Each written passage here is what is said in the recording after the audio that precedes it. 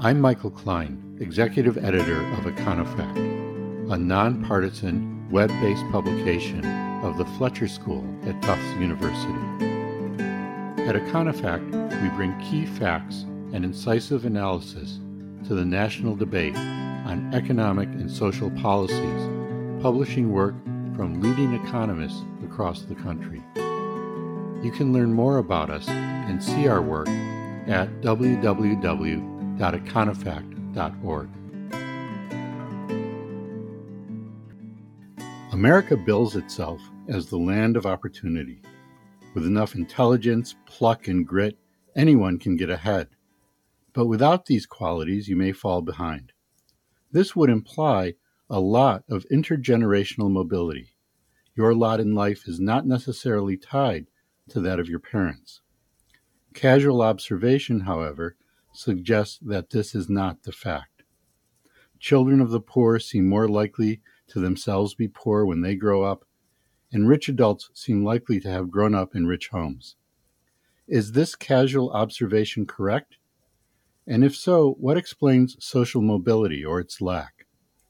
To address this question, I'm pleased to welcome to EconoFact Chats Professor Stephen Durlauf of the Harris School of Public Policy at the University of Chicago.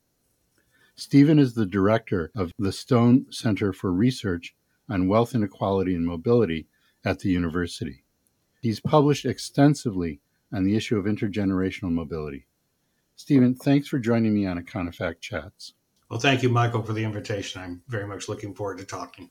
Stephen, in 1987, the University of Chicago professor Gary Becker, who would go on to win the Nobel Prize, gave a speech in which he said that children born rich often ended up poor, and children born poor often end up rich.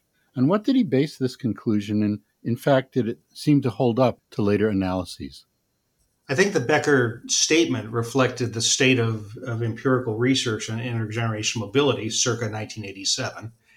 And a conventional statistic for that was to argue that the so-called intergenerational elasticity of income, which was asking the question, if I raise a child's income by 1%, how much, a parent's income by 1%, what's the change you would in expectation for the child's income, that number was around 0.2. And that led to the idea of shirt sleeves in three generations. If you were to cube the number 0.2, you get a 0.006, a very small number. And so that was the background to the to the Becker comment. I think there were two empirical limitations. One of them was, and this is what has turned out to be the case in subsequent empirical work, that if one has more accurate measurements of what constitutes parental income and child income, in fact, that relationship is stronger. The second thing, and this is a problem with contemporary work as well, is that these types of statistics, how mobile is society, they're often very linear statistics. And so they aren't naturally able to, the ways that one analyzes the data are not naturally able to identify poverty traps, affluence traps, or what in my parlance would be bottlenecks, places that just make it hard to get out. So one of the important concepts here, Stephen, is the idea of permanent income as opposed to the income you make in any given year. Can you briefly describe what we economists mean by permanent income? Yes, and that's a very fundamental issue in understanding why estimates of this coefficient, the so-called IGE, have increased over time.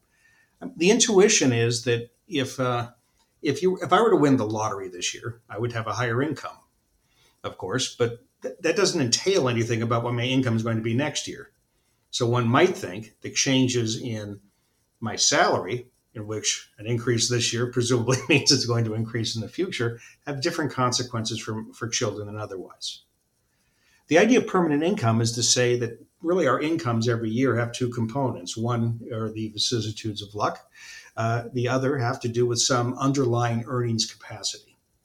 Economic theory is suggestive that changes in the parent's permanent income should have particularly powerful consequences or correlations with child income. Transitory income less so. As a result, as data sets were allowed for more precise estimates of permanent income, they allowed scholars to more closely identify how permanent income in one generation affects the next, and that was the source of this increase in the coefficients that were measuring the relationships between parents and children.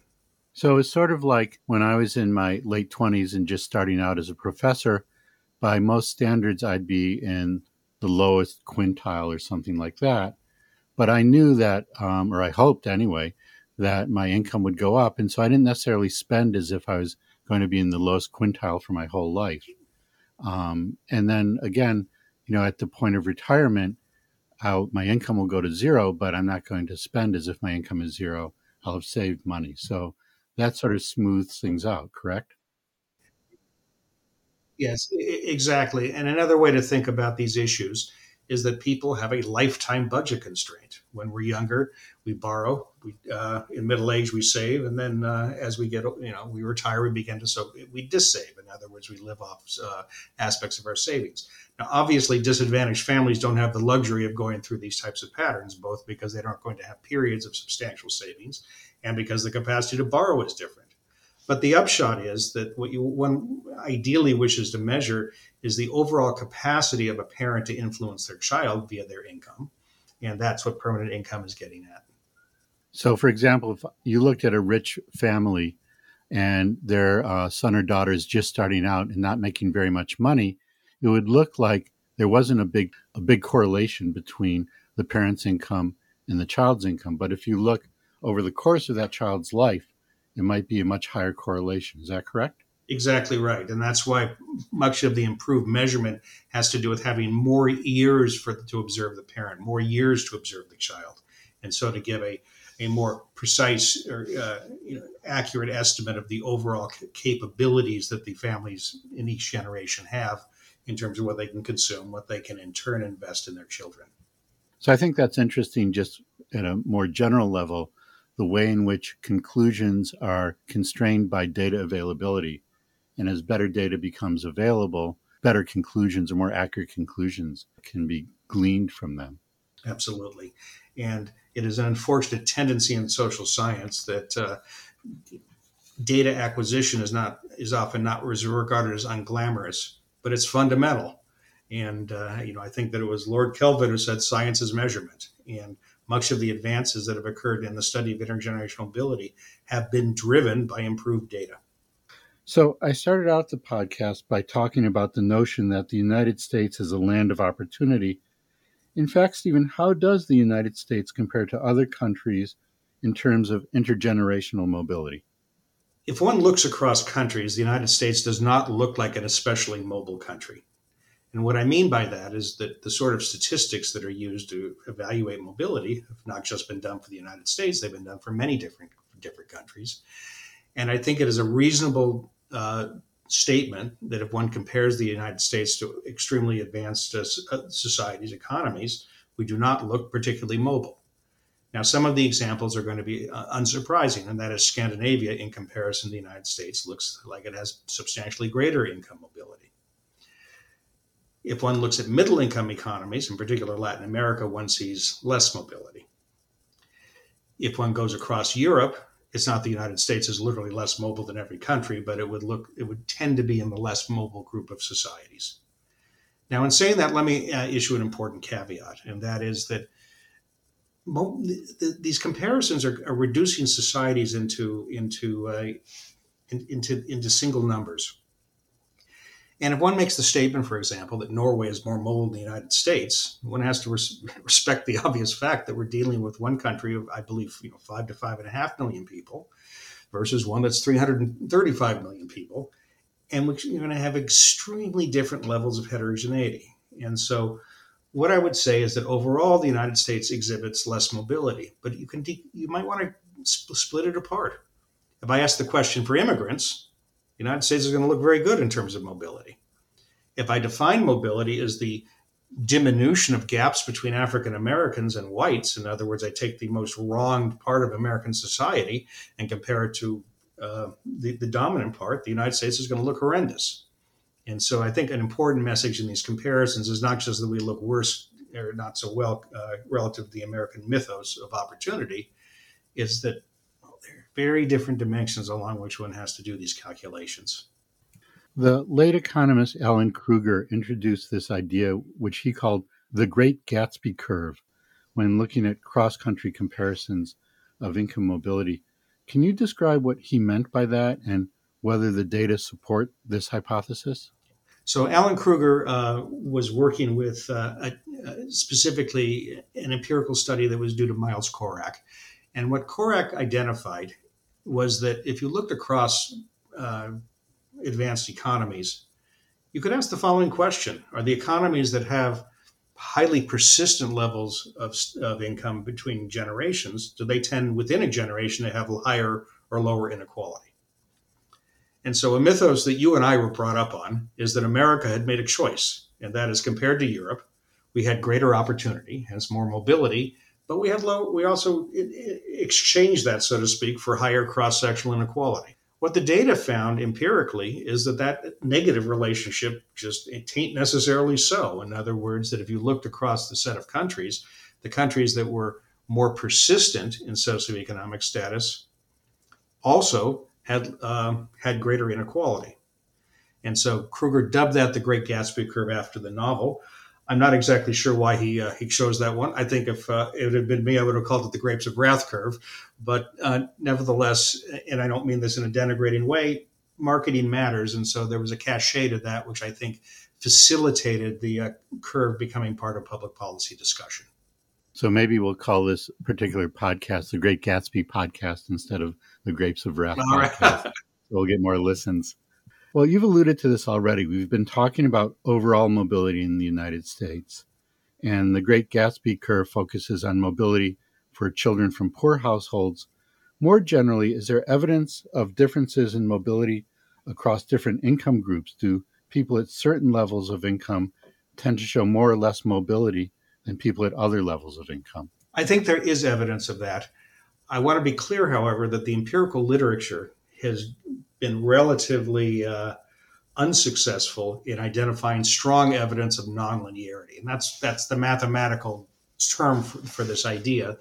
I think and so I don't want to exaggerate the strength of the evidence. I think it is a fair reading of the evidence that poverty and high affluence are not literally traps, but they're what I, in my own research, call bottlenecks. In other words, if you're poor, it's a bottleneck to get out of poverty. If you're rich, there's another bottleneck, which is to really become unsuccessful. Not all bottlenecks are necessarily bad ones.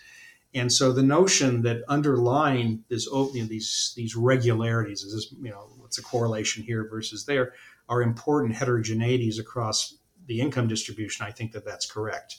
And that would also be true for race. Let's pick up on that issue of race. I'm reminded of a striking graphic in the New York Times Upshot based on the work of Raj Chetty, a professor at Harvard. This graphic showed that the likelihood of Black children raised in relatively well-off Black families staying wealthy was not very high, and the likelihood of white children staying in the wealthiest section of the income distribution was actually quite high. And the way the graphic did this, you sort of showed this waterfall of Black boys moving from high-income groups to low-income groups, and that not happening for white children. So what can you say about racial differences beyond what you've already mentioned, Stephen? Well, I think you brought up a fundamental and understudied dimension of racial inequality in the United States, and that is the comparative ease that white families have in locking in economic success into their children. And so one way to say the result in Chetty is that the white families, it's simply much more likely their children will be, if they start in the upper tail, the kids will be in the upper tail. In contrast, African-American families exhibit substantially greater levels of downward mobility. Interestingly, that result is of long-standing importance in sociology. Sociologists, by tradition, focus on occupational mobility. And I will tell you, one of the most disturbing papers I ever read had to do with, I think it was written in 1962 by Otis Dudley Duncan. It was looking at occupational mobility between Blacks and whites. And I think the data were from the late 50s he was looking at. I apologize, I don't have the numbers at my fingertips. But what he found was for white families, occupational mobility is what you expected. White collar, had a white collar parent, became relatively likely you had a white collar child, blue collar, manual. For African American families, there was little association between the parents' occupational status and the outcomes. because it was extremely likely that children would be manual workers. Now, sociologists have studied this for many decades. This is actually a topic I'm currently working on with Kyuhyun Kim, an economist at Santa Cruz, and Shi Song, a sociologist at Penn. And previous work has demonstrated that extreme lack of ability to lock in has been diminished. But the upshot is it's an important dimension of inequality. In other words, if we're thinking about groups, we have to think dynamically, and we're asking questions about the convergence between the groups. And with reference to understanding the lack of convergence of African American families and white families, I think an understudied phenomena is this asymmetry in the capacity to lock in. You also mentioned, Stephen, something about immigration. And of course, immigration is a hot button issue, and there are concerns, for example, that immigrants can become a public burden. But in one of our earliest EconoFact memos by Fran Blau and Gretchen Donhauser, they show in work that they were doing for the National Academy of Sciences that over their lifetimes, the net contribution of children of immigrants to the public purse is greater than their parents, and in fact, greater than the native-born. I guess this reflects the relatively high intergenerational social mobility among immigrants. Is that correct? Absolutely. I think that immigration is an example of a policy in which the consensus among scholars, economists, sociologists, people who study immigration is very different from the rhetoric in public policy, is uniquely different in public policy.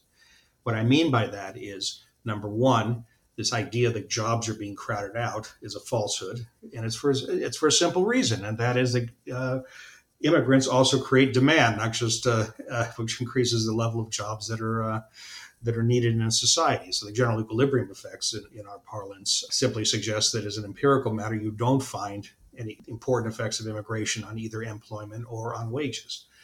The second thing is what you've raised, and that is there's very powerful evidence and systematic evidence of upward mobility with respect to immigrant families. And so, two of the leading scholars on this are Rand Abramitsky and Leah Bouston, and I would certainly direct the readers to look at the body of work they have done.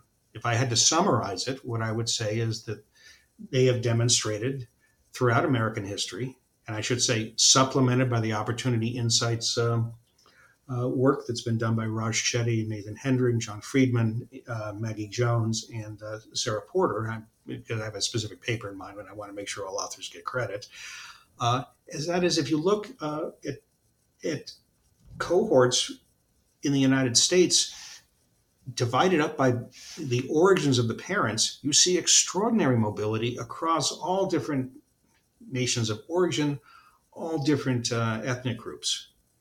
And interestingly, you see especially impressive mobility among people from Latin America. So maybe without looking at that impressive list of research articles, you could just ask around.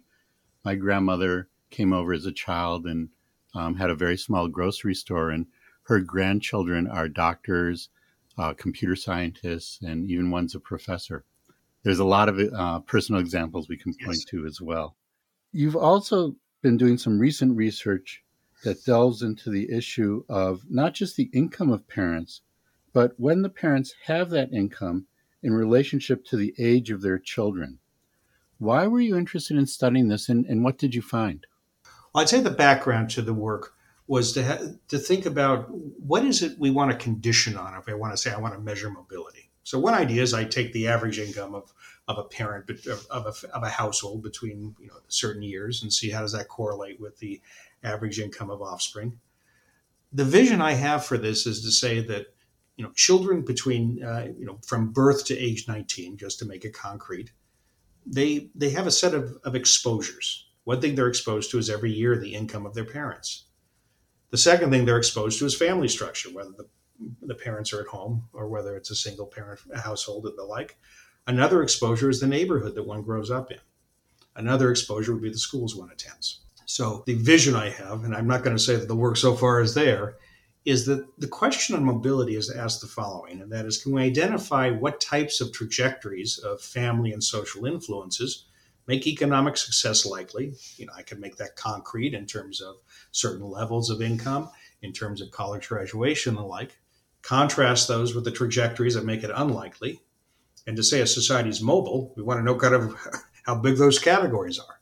Further, if we want to know how to address mobility, we need to know what are the characteristics that made these trajectories powerful in terms of producing likely economic success versus disadvantage. So that's the big picture, is to argue that there's a host of family and social influences, all of which determine the relationship between the parent's socioeconomic status and the child. So we've been speaking about some of the reasons behind the lack of intergenerational mobility and some of the statistics about that. But people may argue that there's this nature versus nurture continuum, and that, in fact, nature is important. A lack of intergenerational mobility may just reflect the fact that the children's inherent skills and abilities that the market rewards come from their parents. So parents who are well off because they're skilled, and then their children inherit those skills. How would you address the idea about the nature versus nurture components of intergenerational mobility? I'd address it at several levels. First, I would make clear that if one is looking at persistent differences between groups of people, there is zero evidence that it has anything to do with genetics. And I don't, in the context of the podcast, there's not time to elaborate that, but I want to make clear that in answering the genetics question, one has to ask about the scale. A second question is at the family level, the individual level. Does the genotype matter? I don't think any serious person would say it doesn't. And so the question is not about whether it matters or not. That's a straw man. What you want to understand is to what extent is it salient, how important it is. Now there, I think that I would make a couple of observations. One is the most systematic effort to decompose the intergenerational elasticity of income between genes, skill, education, and the like was actually done by Sam Bowles and Herb Gintis. And they concluded that the role of genes was very modest. And the way you do that intuitively is you say, well, genes, if you were to attribute IQ differences overwhelmingly to genetic differences, you then ask how much does IQ predict differences in income, controlling for other factors. And the upshot in their decompositions was just the genes didn't matter very much. The second thing I would say is other studies, of course, have made different arguments with respect to genes. Those types of studies are going to be based on looking at things such as the relationship between adopted children and birth children in human capital formation. Another could have to do with identical versus dizygotic or fraternal twins. In those literatures, arguments are made about the role of genes, but they are all subject to an identification problem. And that is, the thing you cannot observe is the way in which parents treat children differently. And so what I mean by that is that if it is the case that identical twins are raised more similarly than to fraternal twins, then by implication, the outcomes will be more similar for identical twins, whether or not it's the genes or the fact the parents responded that way. And so I think that where we are on the role of genetics is to say that there's been a number of very interesting studies that have found correlations that differ across levels of genetic overlap, where we aren't as a discipline able to advance things, and it doesn't mean it won't happen, it's just this is where we are, is to understand the mechanisms for that. And so so studies about nature versus nurture, as I said, I think they're in what are called the stylized facts phase. They're identifying phenomena, ultimately to uncover the reasons why you have these types of correlations. We're going to require a theory of how parents make choices with respect to their children. So I'll just plug one of our EconoFact memos by Sandy Black, who's at Columbia, and her co-authors. And they did an analysis in Sweden, which is, of course, a relatively egalitarian country, of adopted children, and looking at both their biological parents and their adoptive parents. And they found that there's a much higher correlation of wealth with the adoptive parents, not the biological parents. And I thought that was a really nice and interesting study. Yes, no, that work is, I think, the state of the art on using adoption as a way to uncover aspects of mobility. And again, it was not a criticism of their paper. What I would say is the thing that's hard to understand the mechanisms. They found that the birth parents were more predictive with respect to human capital formation the next step in this research program is to understand the reasons why.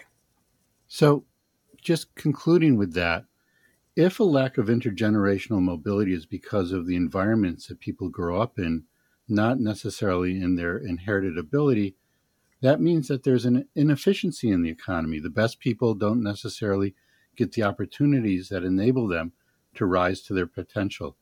Given this, Stephen, what are some policies that could redress this problem?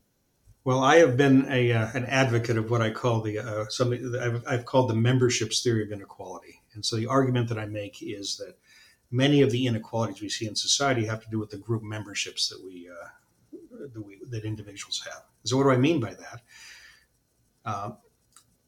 One example of a membership, as corny as it is people are members of families. So the identity of the resolution of the birth lottery matters. Another membership is the neighborhood one grows up in. Yet another is the school one attends. And then the final one is the firm or the organizations one works in. I say all of that as background because I think of a lot of inequality as deriving from the ways in which people are assigned to very different families, neighborhoods, schools, and firms. Once you say it that way, then you can ask what the policy remedies are. Obviously, for families, we're not going to interfere with it. Would be morally monstrous to interfere with who marries who. On the other hand, we can attenuate the role of family background. That's what early childhood investment is all about. It's an argument that you can enrich the environments of children from 0 to 3 in ways that can overcome the disparities that emerge because of differences in parental socioeconomic status. With reference to thinking about neighborhoods and schools, those become sources for thinking about mechanisms to improve the socioeconomic and racial integration of the United States. And so there's a plethora of policies that have been proposed to address issues of economic segregation. The whole YIMBY-NIMBY debate is part of that. But if one thinks about mixed income housing, zoning restrictions and the like, there's policies one would focus on there. With respect to schools, an obvious remedy is to address the disparities in per pupil education that are induced by the local public finance of K through 12 in the United States. I could push beyond those to say that this is very timely given the imminent Supreme Court decision, the way to understand affirmative action policies, be they for universities or for companies, is that they're policies that are altering the matching process. And so if one takes seriously the importance of social networks in transferring information to members of the networks, if one takes seriously the intergenerational consequences of families with having different experiences, if one thinks about the limitations of high schools in terms of preparing people from different backgrounds to schools when they have the equal ultimate potential, all of those are arguments that affirmative action not only has the normative justification of addressing group inequality, it can also have dynamic efficiency consequences, which is back to what you said in your initial comment. So what I would emphasize is that in thinking about things from I call this lens of memberships, I think that with respect to the matching of parents and kids, the obvious thing to do is to attenuate the significance of that fact. And I think easy examples are going to be progressive taxes on one hand or supplementary programs. I think with respect to the other dimensions I talked about, the more social dimensions, I just think that they buttress the general need for America to recommit to its objectives with respect to socioeconomic and racial integration. Just to plug another couple of EconoFact things, Larry Katz spoke about the Moving to Opportunity initiative that he started when he was working in the Clinton administration. We have both a memo and a podcast on that. So, Stephen, these are vitally important issues, and I think you've done a really good job today in describing to our listeners how economists think carefully about this, what some of the conclusions are, although, as you're mentioning, a lot remains open, and what kinds of policies we can think of to enable America to live up to its promise. So thanks very much for joining me today. Thanks go to you. I much enjoyed it.